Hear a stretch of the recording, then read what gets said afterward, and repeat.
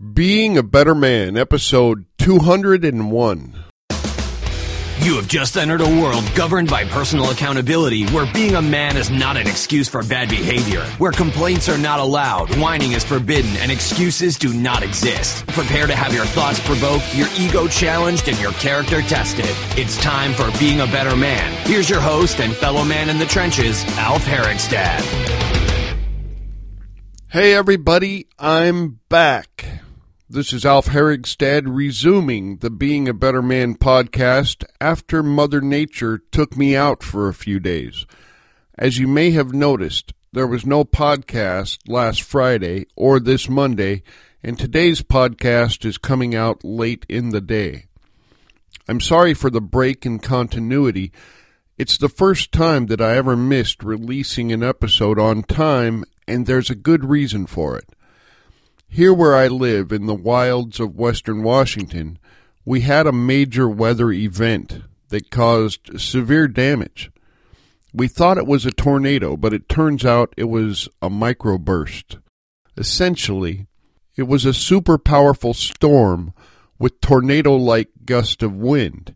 It cut a swath of destruction through our community, and we were without power and internet for several days. Even as I'm recording this episode, we do not have internet. Our power just came back on, so I'm getting ready for it when our internet does come back on. Everyone that went through this storm has a different story about what it was like for them, what they saw, and what happened. I'm no different. However, I'm going to share my story with you, not just for the story aspect, but also because of the observations I made during the chaos. For those of you who don't know, I spend a portion of my time being a substitute school bus driver. I enjoy the interactions with the children and some of the other challenges that come with the position. On the day of the storm, I had an after-school route from an elementary school. Kids between kindergarten and 5th grade who had some sort of after-school activity and needed to be brought home. We had a little thunderstorm earlier in the day with heavy rain and wind, and everybody thought it was over. As I pulled up to the school and was waiting for the children to come out, I got out of the bus and I was just looking around. It was very eerie. There wasn't any wind, and the sky and everything else was taking on a really unusual color. I looked into the southern sky, and I saw clouds that were pitch black all across the southern sky from horizon to horizon. But there was something else, though, a very odd cloud shape I hadn't seen before. It looked like it was welling up from somewhere evil, with little tendrils underneath it. It looked ominous and foreboding. I took a picture of it, and I'll put it in the show notes of this episode. This odd, ominous cloud was clearly advancing toward where I was. About that time, the children started coming out of the school. As they were boarding the bus, I saw the first raindrops hit the windshield. By the time all 23 kids were on board, it was full-on raining, and lightning and thunder had started up again. Being kids of this age, many of them were scared of the lightning, and especially the thunder. There were 2 adult aides who boarded with the children to help maintain order during the trip, and all 3 of us were assuring the children that it wasn't anything to worry about.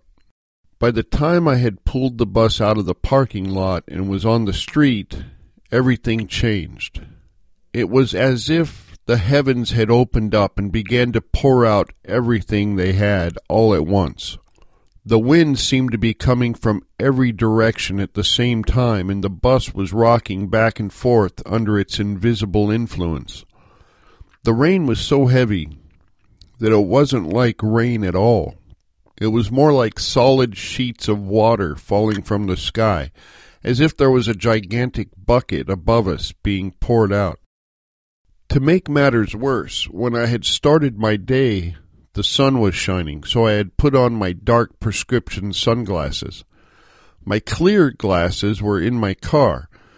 Even though it was early evening, it was as dark as the middle of night. The kids were asking me to please turn on the interior lights, but they were already on. That's how dark it was. So there I am, in pitch black, with dark sunglasses, driving a bus in a freak storm with 23 kids behind me, and I can't see anything. Almost immediately, several children started crying. They were very afraid, perhaps more afraid than they had ever been before. And fear is contagious, and it quickly spread to all the other children on the bus. They were all crying, wailing really. The aides were doing all they could to maintain order, but it was a losing battle. I made a couple turns very slowly, and I made it to the first child's stop, which was only about a half-mile from the school. I stopped the bus and knew we would have to wait there until it blew over before I could let anybody out. The storm had now reached its apex. Foliage was flying through the air, and more water than I had ever seen was dumping out of the sky amid non-stop lightning and huge crashes of thunder. When I stopped the bus, I was next to a storm drain. But within 5 minutes, the drain had clogged, and now the bus was sitting in about 18 inches of water. I was helping the aides to reassure the children, but it seemed almost pointless. They couldn't hear us because their fear had reached a level that made reason obsolete.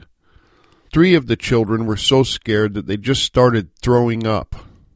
It had all happened so quickly, in just a matter of minutes, really, and it was around this time when I realized that I was in a very unusual situation. Then one of the older boys finally reached the limits of his sanity. He was bouncing all around the bus like a trapped animal. Then he came to the front of the bus, to me. He got in my face and demanded that I start driving now. He kept screaming over and over that he had to get to his parents. He demanded that I start driving the bus and go back to the school. I have rarely seen that level of rage from anyone, much less a 10-year-old. Meanwhile, another boy was trying to open the door as if he were leaving. When asked what he was doing, he just kept repeating that he had to find his dad. He had to find his dad. He wanted his dad. The aides had been on the phone with several parents. It was decided that I would drive back to the school. On the way back, we had to maneuver around fallen trees and branches and drive through some very deep water. When we got back to the school, the storm seemed to be losing some of its gusto. An administrator came out, and we decided that it had become unsafe to transport the children with all the downed power lines and trees. All the children got off and were taken into the school. Their parents would be called to come and get them there. As they got off the bus, I said goodbye to each of them. Last to get off were 5 kids who had not been crying. They didn't seem shaken up at all. I congratulated them on their courage, and I thanked them for maintaining their composure. From there it took me forever to get back to the bus yard. Many major streets were closed and traffic was ridiculous. Trees had uprooted fences and sidewalks. Power lines were hanging down in the street, and many, many trees, big ones, had just toppled over under the force of the wind. Eventually, I made it back, parked the bus, and then I had to figure out how to get home. The roads near my home were even worse. Eventually, though, I made it home to my dark house with no electricity and no internet. The next day, I surveyed the damage to our property. We were lucky. It looked like a small forest had sprouted in our field. It was the branches of big fir trees that were driven into the earth upright by the wind so hard that they looked like young trees growing instead of branches.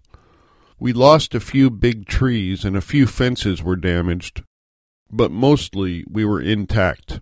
I spent the next couple days reliving those moments on the bus and thinking about those children. It was difficult for me to understand at first. I had never witnessed that degree of mass hysteria before. As I thought about it, I realized what I had witnessed was the loss of innocence.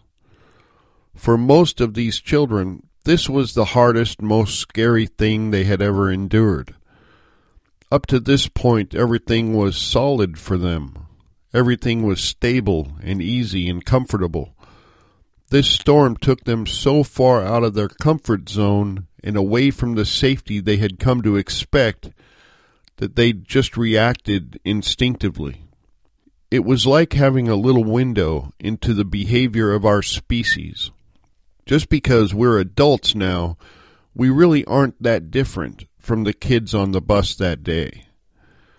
When extreme situations occur, humans will react in a predictable way, and every one of those behaviors were represented on the bus that day.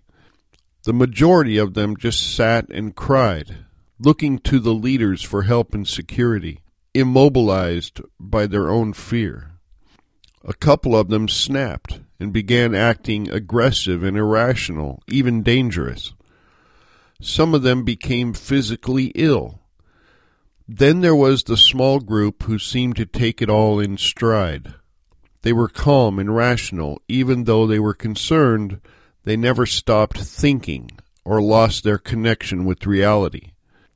In every catastrophe you hear about happening around the world, you see these different behaviors over and over again by adults. For these children, this storm may have been the worst thing they had ever experienced. So for them, this was a real catastrophe, and they acted appropriately, like humans.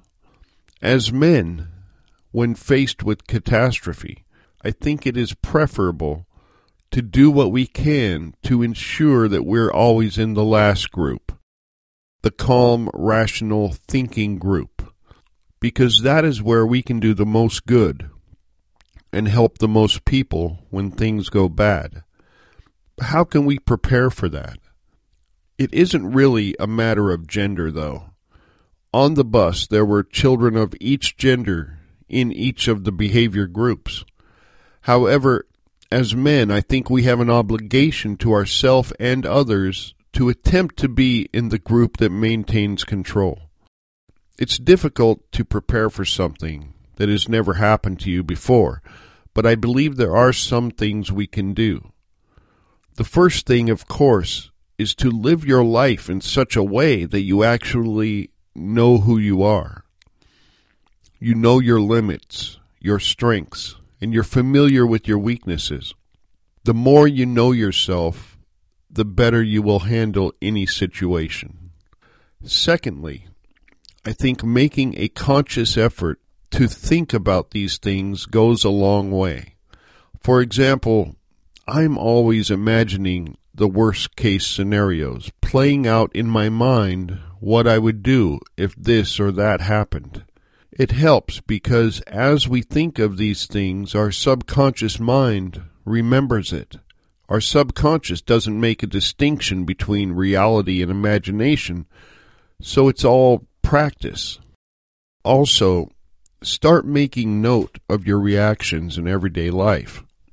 We all have minor catastrophes from time to time. We get a flat tire on the way to work, or your kid spills the milk, or somebody cuts you off in traffic, or you stub your little toe on the leg of the couch. These types of everyday occurrences are opportunities to take stock of your reaction and behavior when something unexpected happens. It's an opportunity to make improvements. It's all practice for the big, hard things, if you're paying attention. Now, before I go, I want to thank our sponsor, Stumptown Kilts. Since there was no Friday episode last week, I'm going to talk about them today as well. In my opinion, Stumptown Kilts are the finest kilts a man or anyone can get, for several reasons. It's not just the way each kilt is expertly crafted, or the premium durable no-iron material they use. It isn't just the innovative design and the snap-on accessories or the huge hidden pocket or even that they are adjustable to 5 sizes. Nor is it solely the great people who work at Stumptown Kilts or the affordable prices. It's all of these things. All of these things together make Stumptown Kilts the best and only choice for the would-be kilt wearer.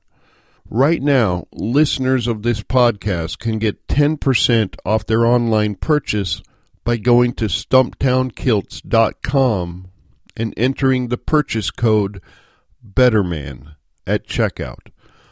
All one word, all lowercase. That way they will know Alf sent you, and you will get a great deal on your new kilt. Okay guys, I am back on track now. My power and internet are back on, so I will resume normal broadcasting. Thanks for sticking with me. If you want to support the show, don't forget to check out our page on patreon.com and become an actual patron of the show by pledging your support. Also, don't forget to order a copy of my new book, Forging a Man, available right now on Amazon.com. All the links to this stuff are also in the show notes page of this episode. And there will be some pictures of the storm there as well, so check it out. Now head out into the world and think about your reactions. Consider how you behave when unexpected things happen. Try every day to know yourself a little better, and it will help you be a better man today than you were yesterday. Until next time, this is Alf Herigstad, signing out.